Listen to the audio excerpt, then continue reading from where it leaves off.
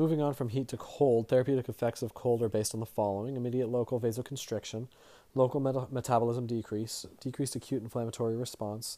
It slows nerve conduction velocity with decreased motor and sensory nerve conduction.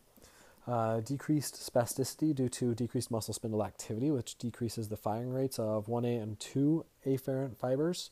Decreased Golgi tendon organ activity with decreased firing rates of 2B afferent fibers. And a study that evaluated the effect of using prolonged ice cooling for 30 minutes on the calf muscle and found a 3 to 10% decrease in the elastic stiffness. You have decreased pain and muscle spasm that increases nerve pain threshold, and increased tissue viscosity with decreased tissue elasticity. Transient increase in systolic and diastolic blood pressure can also be seen with the release of vasoactive agents like histamine. Indications for cold therapy include generally used for acute processes like acute traumatic conditions with reduction of inflammation and edema in the 24 to 48 hour period, and immediate treatment of minor burns via ice water immersion. Acute and chronic myofascial pain, musculoskeletal conditions and articular inflammatory states like arthritis, bursitis, and muscle sprains, as well as spasticity management.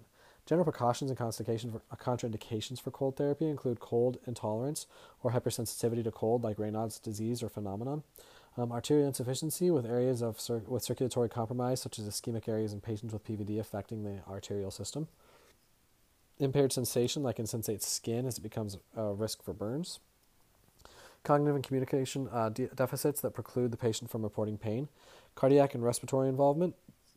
If you have severe hypertension is present, the patient's blood pressure must be monitored closely. Cryotherapy-induced neuropraxia or axonomesis with regenerating peripheral nerves. Cryopathies like cryoglobulinemia and paroxysmal cold hyoglobinuria.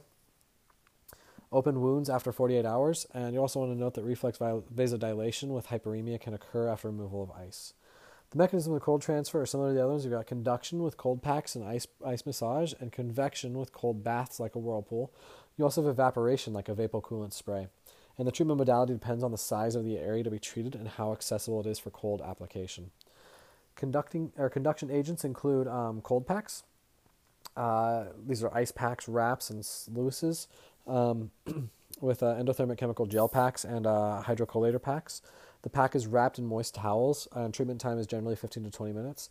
Surface skin treatment can decrease by 15 degrees Celsius after 10 minutes. Subcutaneous temperatures decrease by 3 to 5 degrees Celsius. Studies have shown that muscle cooling by 5 degrees Celsius at depth of 2 centimeters after a 20-minute application of hydrocollator packs can be seen. Ice massage can be used for cooling of small areas like muscle belly, tendon, and trigger point before applying deep pressure massage. It combines the therapeutic effect of ice with the mechanical effect of massage. Direct application of ice to a painful area using gentle stroking motion can occur. Studies showed a reduction in intramuscular temperature by 4 degrees Celsius at 2 centimeters depth in the posterior thigh, and almost 16 degrees reduction in biceps brachii after 5-minute application. Treatment of analgesia can be obtained in 7 to 10 minutes. Convection agents include cold baths. Like an example would be hydrotherapy, which uses water-filled containers for distal limb immersion. It's best suited for circumferential cooling of the limbs. Water temperature can be 4 to 10 degrees Celsius, and it can become uncomfortable and poorly tolerated. It's effective for treatment of localized burns due to rapid skin temperature reduction. Evaporation. Vapocoolant sprays, such as fluoromethane spray, are less volatile and have widely replaced ethyl chloride sprays. It's used for spray and stretch techniques to treat myofascial and musculoskeletal pain with myofascial trigger points. It can also be used for local anesthesia. The technique consists of a series of unidirectional applications of vapocoolant spray parallel to the muscle to the muscle fibers at a rate of 4 inches per second, starting at the trigger area with area of deep myofascial hypersensitivity, and continuing to the reference zone or the area of referred pain while the muscle is passively stretched. It produces an abrupt temperature change over a small surface area. Precautions include risk for skin site irritation and local cutaneous freezing. Cold compression units combine the benefits of cold with the advantages of pneumatic compression. Edematous extremities are placed inside the sleeves with circulating cold water attached to an intermittent pump unit. It's used primarily to treat acute musculoskeletal injury with soft tissue swelling. It's also used after some surgical procedures. Temperature of 45 degrees Fahrenheit is used, and pressure up to 60 millimeters of mercury. Light therapy, like ultraviolet radiation, is a wavelength of 2,000 to 4,000 amperes. Bactericidal wavelength is 2537.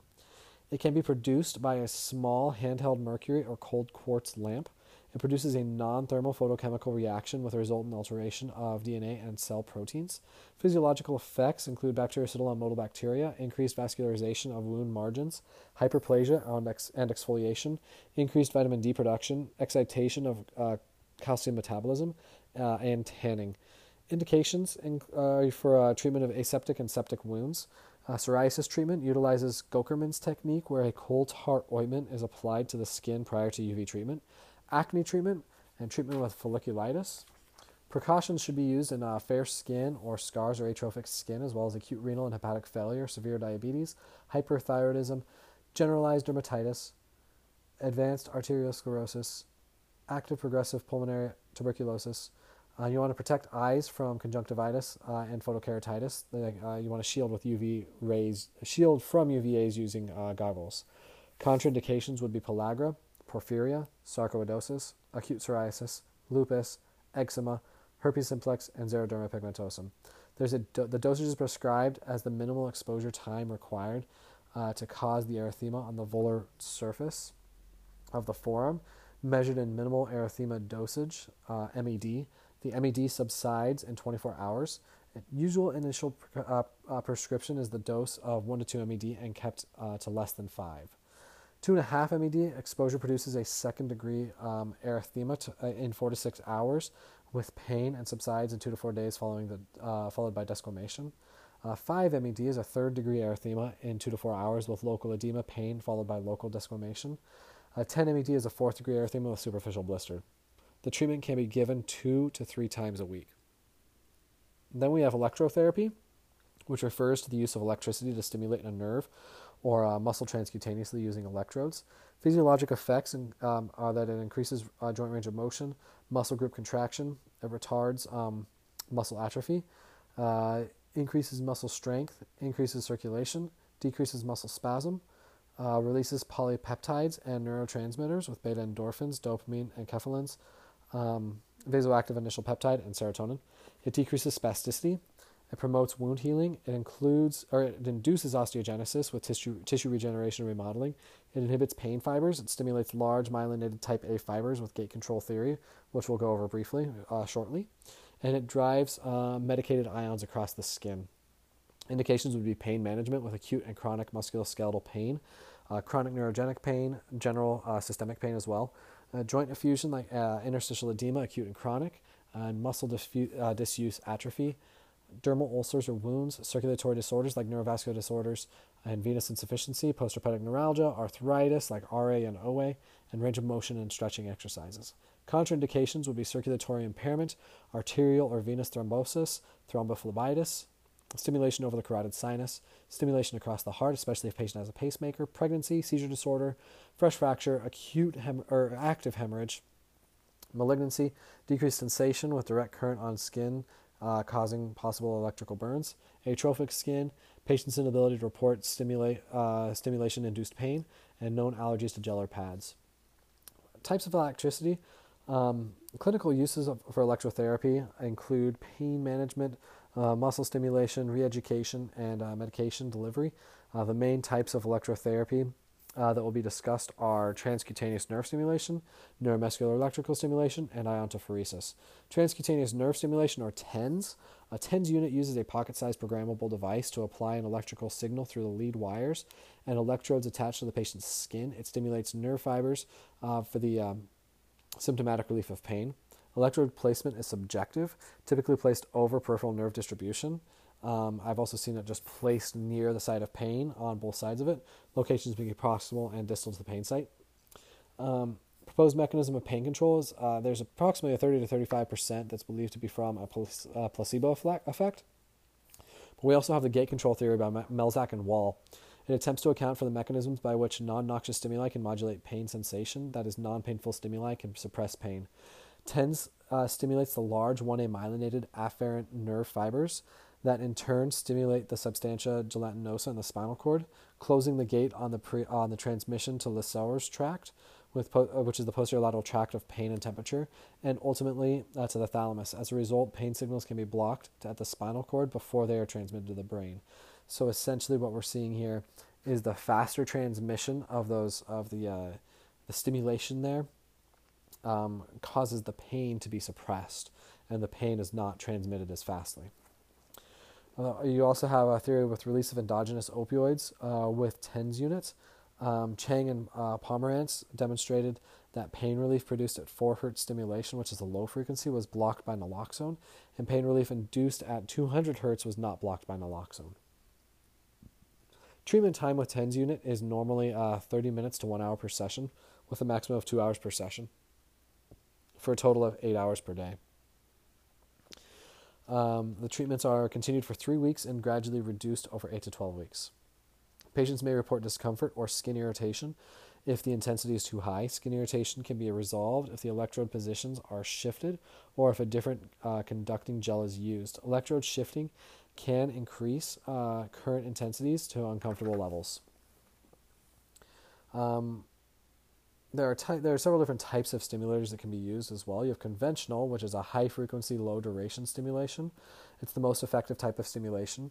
The duration of treatment is about 30 minutes to hours. Amplitude is adjusted to produce minimal sensory discomfort. Pain relief usually begins in 10 to 15 minutes and stops shortly after removing stimulus or the stimulation, and it's useful for neuropathic pain. Again, this tends to be a low amplitude with a frequency of 50 to 100 hertz.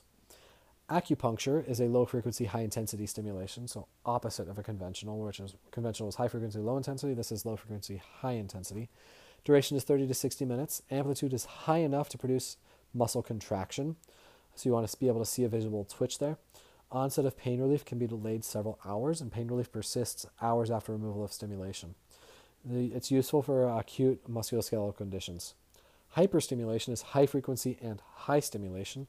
Duration can rarely be tolerated more than 15 to 30 minutes. It's considered to be that this mode stimulates the C fibers and causes counter irritation.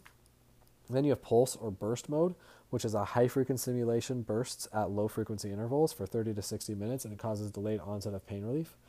And then you have modulated impulses that vary in intensity and frequency, and it attempts to avoid neurohabituation. Next, we have neuromuscular electrical stimulation, or NMES. It refers to the process of applying electrical stimulation above the motor threshold to cause a muscle contraction. Successful use of NMES requires that alpha motor neuron is intact. NMES systems utilize either external, which is the most common, or internal electrodes to stimulate the muscle.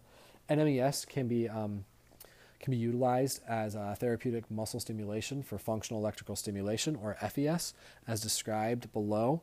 We've got system types, which are external, which are the most common, with transcutaneous surface electrodes, and typical external systems use stimulation frequencies of 10 to 50 hertz, and internal or implantable systems that use percutaneous, intramuscular, epidural, intraneural, and intraspinal electrodes. Therapeutic versus functional electrical stimulation. Therapeutic neuromuscular electrical stimulation is repetitive stimulation that's applied to paralyzed muscles to minimize atrophy and or maintain range of motion. Functional electrical stimulation is stimulation that occurs in a coordinated sequence to assist the patient in performing a functional task, such as activities of daily living, transfers, or ambulation. FES systems employ either an open loop or closed loop system. Open loop system is a feedback that's provided manually. Stimulation is activated by switches. Intensity is adjusted based on response. Examples are a therapist that triggers a heel switch to activate anterior tibialis during gait cycle. Closed loop symptoms are like functional neuromuscular stimulation. It's a term typically used to describe FES using these system types. FES and FNS often are used interchangeably. More sophisticated system utilizing more complex automated technology movement, and feedback provided automatically through movement sensors.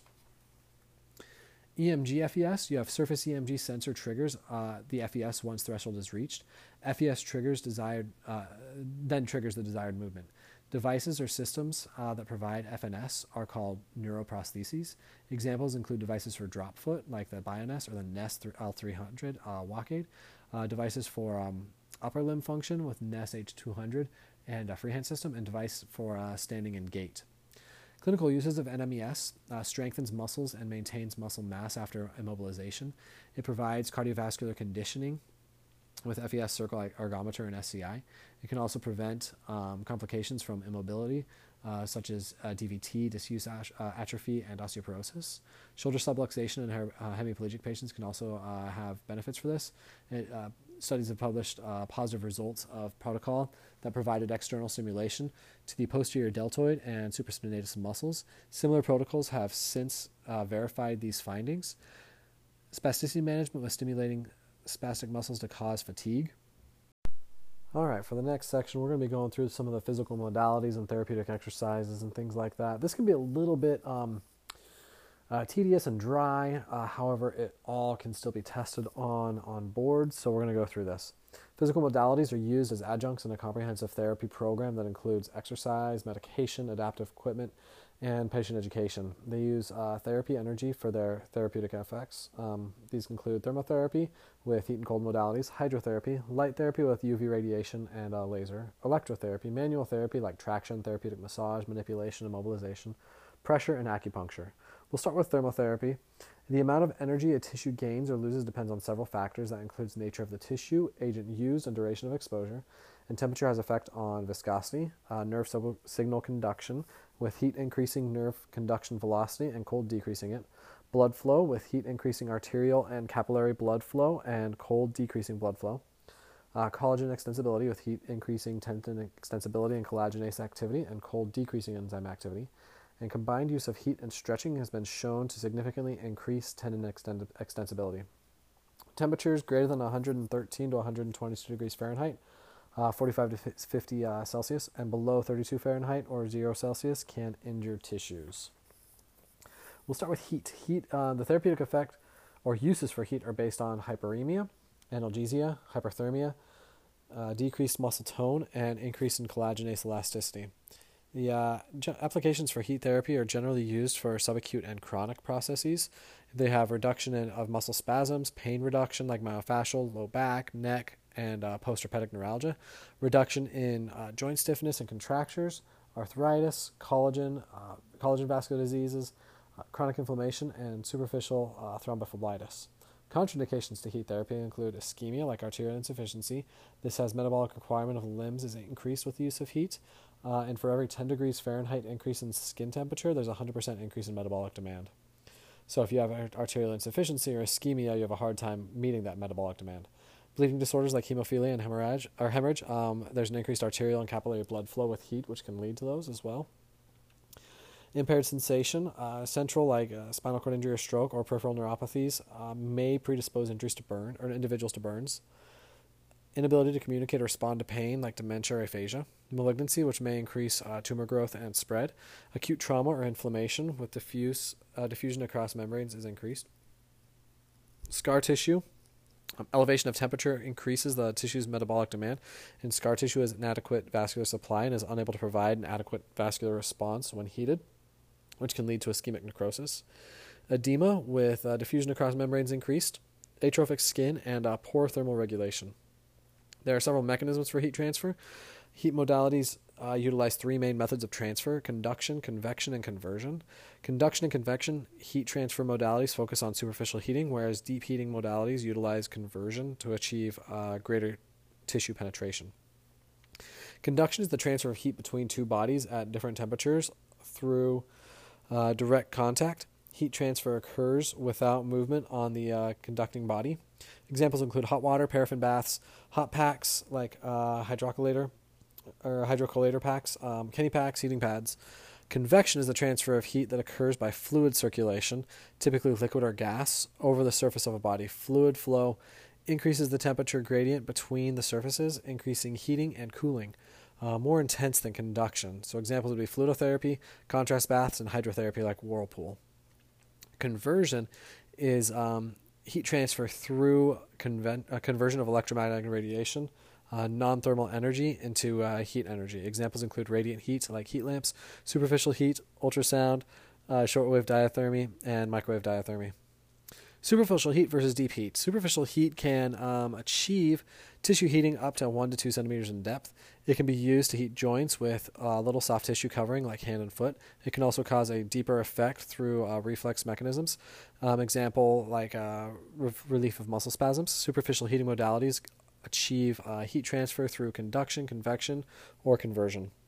Conduction agents include hot packs, hydrocollators like canvas bags filled with silicon dioxide immersed in tanks of heated water, applied over several layers of insulating towels, usually for 30 minutes at a time. Hot packs to posterior thigh increase temperature to 3.3 degrees Celsius at 1 centimeter depth and 1.3 Celsius at 2 centimeters depth. Advantages of these are low cost, minimal maintenance, long life patient acceptance, and ease of use. Disadvantages are prolonged superficial heat can produce temporary or permanent skin mottling. Erythema ab igne is what it's called. This condition is characterized by reticular pigmentation and telangiectasias. Kenny packs, wool cloths soaked in 60 degrees Celsius, then spun dried.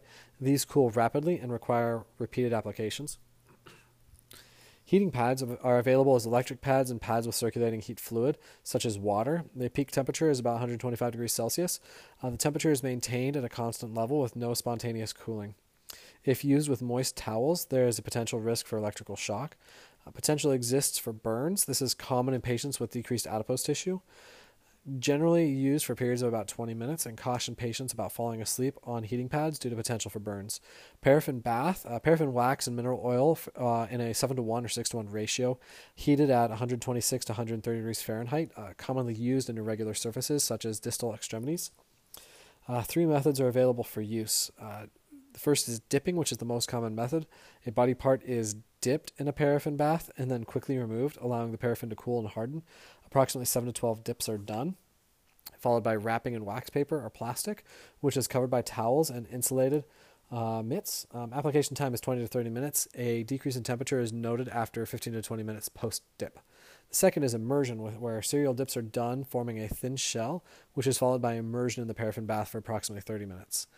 This provides more rigorous heating than dipping. And lastly is brushing. A brush is used to apply paraffin to larger body parts or parts that are difficult to manage with the bath, like at the ankle. There's a study that shows 5.5 degrees Celsius temperature increase in the forearm subcutaneous tissues and 2.4 degrees centigrade increase in brachioradialis muscle with the use of paraffin use. Patients have good compliance, and home units are also available. These can be used for contractures, rheumatoid arthritis, not in an acute phase, and scleroderma. Then we have our convection agents. Fluidotherapy, which is hot air is blown through a container holding fine cellulose particles like bed of beads or corn husks, which produces a warm air fluid mixture with properties similar to liquid. Advantages include a massage action to the turbulent solid gas mixture with freedom to perform range of motion activities. It's good for hands and feet. Agitation levels and temperature can be controlled. The typical temperature is 115 to 120 degrees Fahrenheit. Study performed demonstrated that temperature in different body areas following 20 minutes of fluidotherapy at 118 degrees, so it's varying ones. You have peak temperatures in the hands of 107.6, and of the feet and joint capsule at 103.1. Fluidotherapy should be avoided in infected wounds, and burn precautions should be maintained. Then we have hydrotherapy, where it's external use of water to treat a physical condition. Water can be used to produce convective heating or cooling, massage, and gentle debridement. Unit size, water temperature, agitation intensity, and solvent properties can be adjusted to meet treatment goals. To give treatment for approximately 10 to 20 minutes, and it depends on the patient's cardiopulmonary tolerance. In general, temperatures from 91 to 97 are considered neutral for wounds and burns and are well tolerated. In peripheral vascular disease, again, an increase in temperature of 10 degrees Celsius increases metabolic demand by 100%. So if peripheral vascular disease is suspected, like in diabetes, you want to ascertain skin temperature before choosing water temperature. Whirlpool baths and Hubbard tanks are considered. Whirlpool baths are used for partial body immersions, and Hubbard tanks are for total body immersions. The water temperature can be selected depending on the amount of body submerged. and the patient's health and goals of treatment. Upper limbs are from about 100 to 105, and lower limbs from about 100 to 102.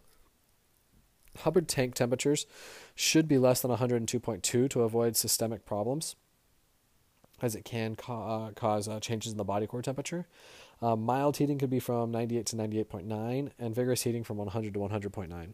Contraindications for Hubbard tank include bowel and bladder incontinence, skin infections, unstable blood pressure, uncontrolled epilepsy, acute febrile episodes, upper respiratory infections, tuberculosis, multiple sclerosis. And you want to use caution in patients with vital capacity less than 1 liter due to concern over respiratory distress and inability to extract the patient in a timely manner. Contrast baths have distal limbs that receive alternating heat and cold in a whirlpool tank to produce reflex hyperemia. Temperatures range from hot, 100.4 to 111, to cold, 50 degrees to 64.4. You want to begin with warm soaks to the extremity and then follow with 4 cycles of alternating 1 to 4 minute cold soaks and 4 to 6 minute warm soaks. This can be used in rheumatoid arthritis, CRPS, and in general to toughen residual limbs and muscular strains and joint sprains. Contraindications include small vessel disease caused by diabetes, arteriosclerotic endarteritis, or Berger's disease. Conversion agents include superficial heat, like radiant heat and infrared lamps. Light energy, that is non-thermal, is absorbed through the skin and converted to superficial heat. The distance from the lamp to the skin is usually 45 to 60 centimeters, or 18 to 24 inches, and is applied for 20 to 30 minutes. Most lamps act as point sources, and their heating effectiveness decreases with the square for the distance from the body. It's used in patients who cannot tolerate the weight of hot packs. And precautions include general heat precautions, light sensitivity like dermal photoaging, and skin drying, as well as the use with photosensitizing medications. So that's it for about superficial heat. Moving on to deep heat, the first one is diathermy. Tissue temperature can be used can be increased to a depth of 3 to 5 centimeters or more without overheating subcutaneous tissues of skin. Deep heat transfer is produced by conversion of electromagnetic energy into heat. This is what's called diathermy, and it may penetrate to deep structures such as ligaments, bones, tendons, or muscles, and joint capsules. Deep heat modalities include ultrasound, shortwave diathermy, and microwave diathermy. For ultrasound, sound waves with frequencies above the audible range, so greater than 20,000 hertz, can produce thermal or heating and non-thermal or cavitation, acoustic streaming, and standing wave effects. Thermal effects of the ultrasound is that the ultrasound interacts with the skin, fat, and muscles during the treatment. Heating occurs in all of those tissues as a result of sound wave attenuation and absorption. Its effect is more pronounced in tissue interfaces where sound transmission discontinuities occur. Ultrasound is absorbed and attenuated more in bone, followed by tendon, followed by skin, muscle, and fat. Studies found that ultrasound produces the highest temperature in cancellous bone or spongy bone, and absorption heating is greatest at the bone the bone-muscle soft tissue interface. Thermal effects include increased distensibility of collagen fibers. Non-thermal effects, you have acoustic cavitation, where gas bubbles produced within the sound field due to turbulence, which by their forced oscillation and bursting are capable of disrupting tissue. You have acoustic streaming, which is unidirectional movement of compressible material or medium due to pressure asymmetries caused by ultrasound waves. Acoustic streaming and cavitation are associated with wound contraction and protein synthesis. Standing waves in a stationary ultrasound field, standing waves produced fixed areas of elevated pressure and rarefaction. They have not been found to have physiologic benefits. Ultrasound indications include bursitis, tendonitis like calcific tendonitis, musculoskeletal pain, degenerative arthritis and contracture like adhesive capsulitis, shoulder periarthritis, and hip contracture. It helps to maintain a prolonged stretch and decrease range of motion, and increases range of motion, when used to address the small joints like fingers and toes, it is typically used underwater, but only if water is degassed. Subacute trauma can occur, or is a good indication, as well as less established indications for scar tissues like keloids, postherpetic neuralgia, and plantar warts. Ultrasound contraindications include general heat contraindications, anything near the brain, cervical ganglia, spine, or laminectomy sites that can possibly cause spinal cord heating, or near the heart and reproductive organs. Additionally, near the pacemaker that can cause thermal or mechanical injury to the pacemaker, and near tumors as well. Gravid or menstruating uteruses or uteri should be considered at caution. Over infection sites, on contact lenses or at the eyes, like fluid-filled cavity with a risk of cavitation and heat damage. And skeletal immaturity as well. Open epiphysis can be affected with decreased growth due to thermal injury. Total hip and knee prostheses with methyl methacrylate or high-density polyethylene have a high coefficient of absorption, more than soft tissues, and the prosthesis may loosen due to unstable cavitation in the cement. And lastly, arthroplasties here. The effect on bony ingrowth arthroplasties is not well defined. For this reason, the most prudent course is avoid ultrasound over these areas.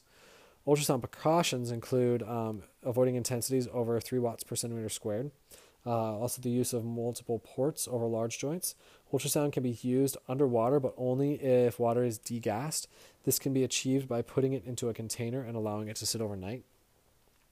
As far as writing a prescription for ultrasound, typically the frequency is from 0.8 to 1.1 megahertz. The intensity is 0.5 to 2 watts per centimeter squared. The World Health Organization suggested maximal intensity is 3 watts per centimeter squared. Spatial average intensity is equal to the power output over the effective radiating area. So for tendinitis and bursitis, the average intensity used is 1.2 to 1.8. It can generate temperatures of up to almost 115 degrees in deep tissues. The duration is typically 5 to 10 minutes per site, and it depends on intensity used and size of area being treated. Heating elements must always be in constant motion when applying ultrasound to prevent burns. Ultrasound deep heating is superior to microwave and shortwave diathermy, and general temperature increases to 113 degrees will be seen at 8 centimeters depth.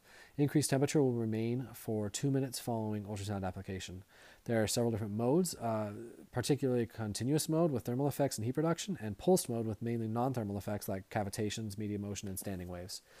There are techniques. Direct is the most common. The applicator is moved slowly over an area of 4 square inches in a circular or longitudinal pattern. It uses a coupling media like gel to accommodate for impedance inconsistencies. You also have indirect for uneven surfaces like hands and feet, where an applicator and body part are immersed in a container of degassed water. Specialized uses include phonophoresis, which is a technique that utilizes ultrasound to drive medications through the skin by increasing cell permeability, typically done at a frequency of 1 to 2 megahertz and intensity of 1 to 3 watts per centimeter squared for 5 to 7 minutes. You can do continuous or pulsed, and medications include corticosteroids with 1 to 10% hydrocortisone and dexamethasone, or anesthetics, 1% lidocaine, or both. Uses include tendinitis, like the Achilles, patellar or bicipital, as well as tenosynovitis and epicondylitis, like tennis elbow. Moving on to shortwave diathermy, this produces deep heating through the conversion of radio wave electromagnetic energy to thermal energy.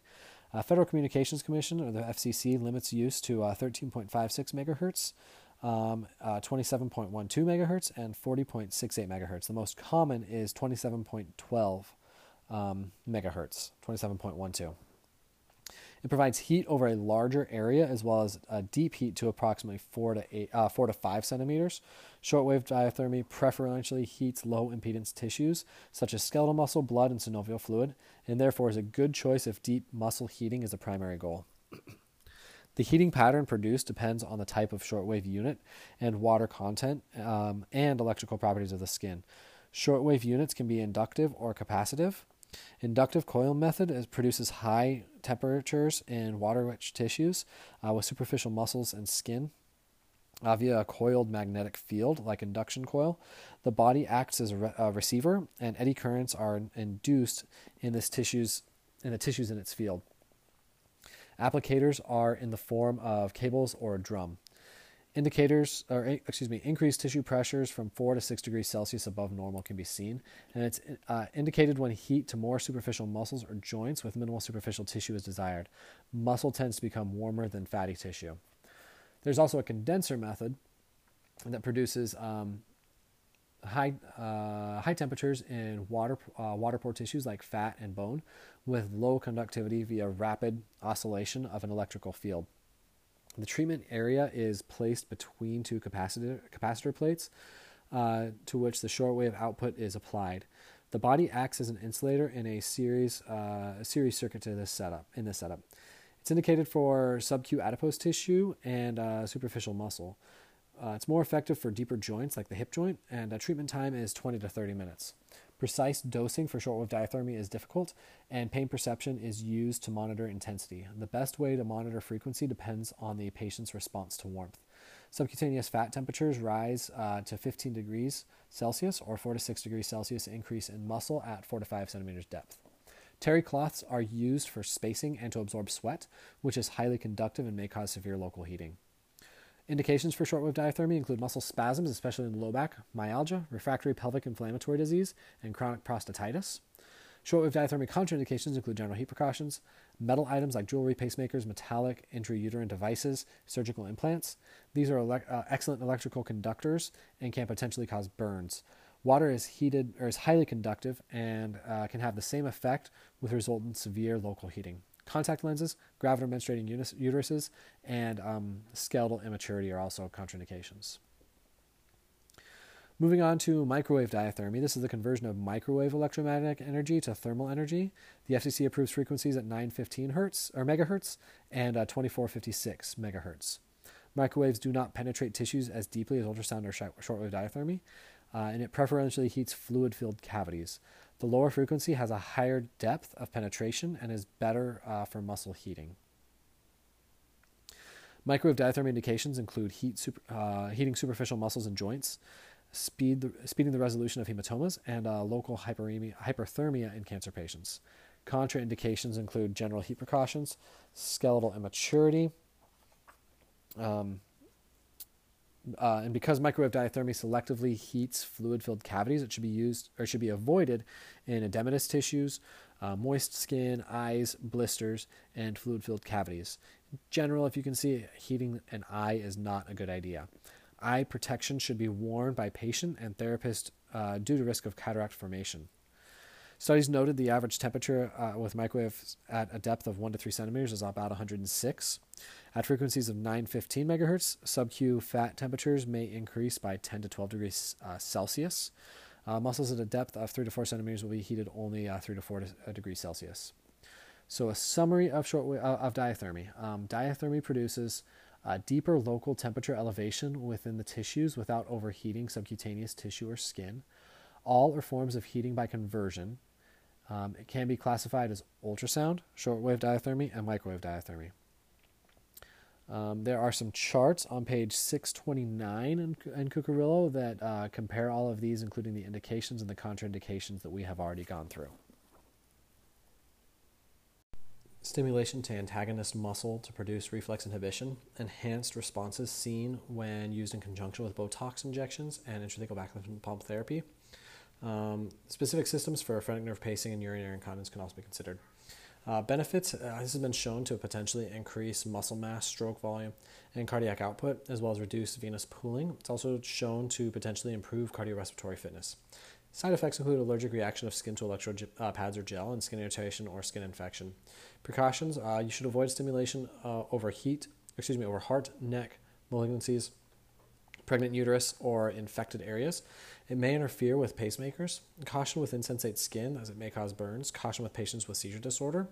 Avoid weakness from overworking the muscle, so its use is controversial in neuromuscular disease. Also, it's important to monitor blood pressure when FES is used to exercise the lower extremities of SCI patients, especially patients over 45 years old or patients with a history of cardiovascular disease. Iontophoresis is a transdermal delivery system in which a substance bearing a charge is propelled through the skin by a low electrical current. This method may be used to drive a drug across the skin barrier. Uses include application of anti-inflammatory medications for conditions such as plantar fasciitis, tendinitis, and bursitis. Then we have therapeutic massage. Pressure and stretching are provided in a rhythmic fashion to the soft tissues.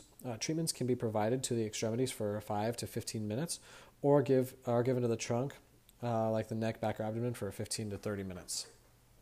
Physiologic effects, you have reflexive effects, where reflex vasodilation with improvement of circulation, as well as decrease in pain by means of the gate control or release of endogenous opioids, or you can see with neurotransmitters, general relaxation, or increased perspiration. Mechanical effects, this assists in venous blood return from the periphery to the central nervous system. It increases lymphatic drainage. It decreases muscle tightness. It prevents or breaks adhesions in muscles, tendons, and ligaments. It softens scars, and it loosens secretions like in COPD.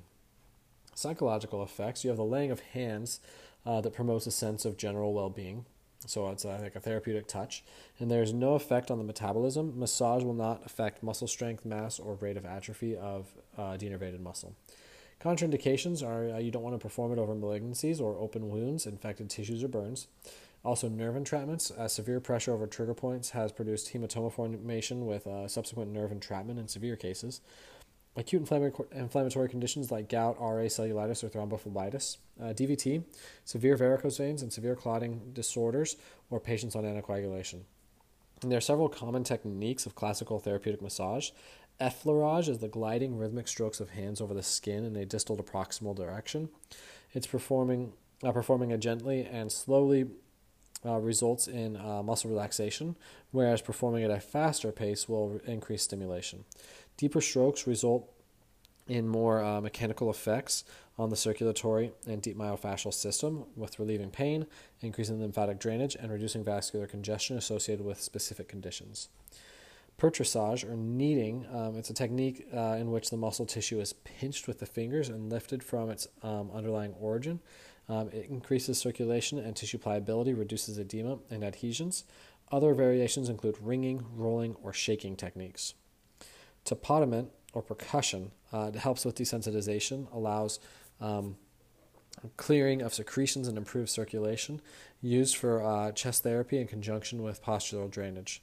Friction massage, it prevents adhesions in acute muscle injuries and breaks adhesions in subacute and chronic injuries. Also reduces local muscle spasm and decreases edema. It can be applied transverse or perpendicular to the muscle, tendon, or ligament fibers. Soft tissue mobilization, it's a forceful massage of the fascia muscle system.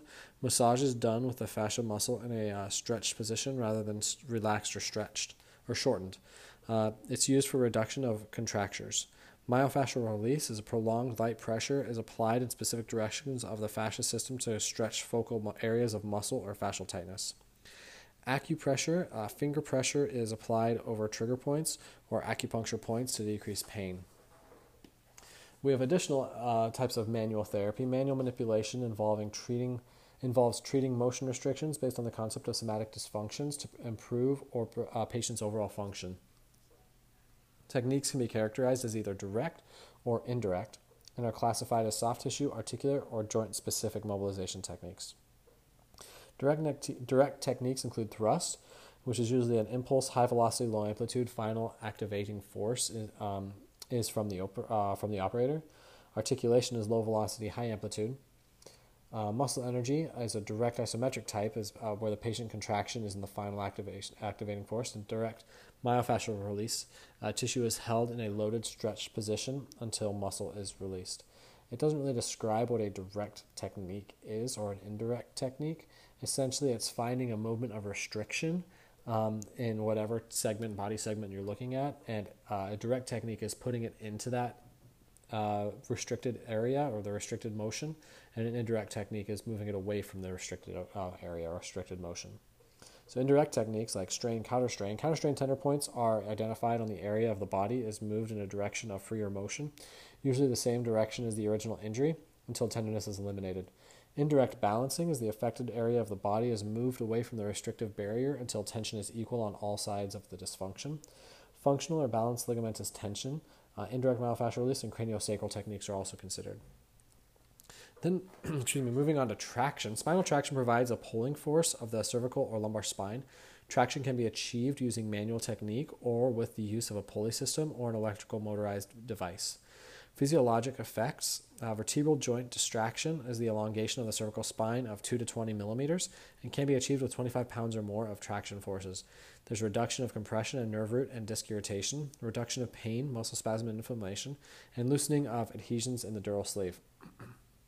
Absolute contraindications include malignancy in the region of the spine, osteopenia, osteoporosis, infectious process like osteomyelitis or discitis, inflammatory arthritis, fracture, pregnancy, cord compression, congenital spinal deformity, uncontrolled hypertension, cardiovascular disease, specifically carotid or vertebral artery disease, and increased pain. Contraindications to cervical spine traction include cervical ligamentous instability like rheumatoid arthritis, Down syndrome, Marfan syndrome, achondroplastic dwarfism, and Ehlers-Danlos syndrome.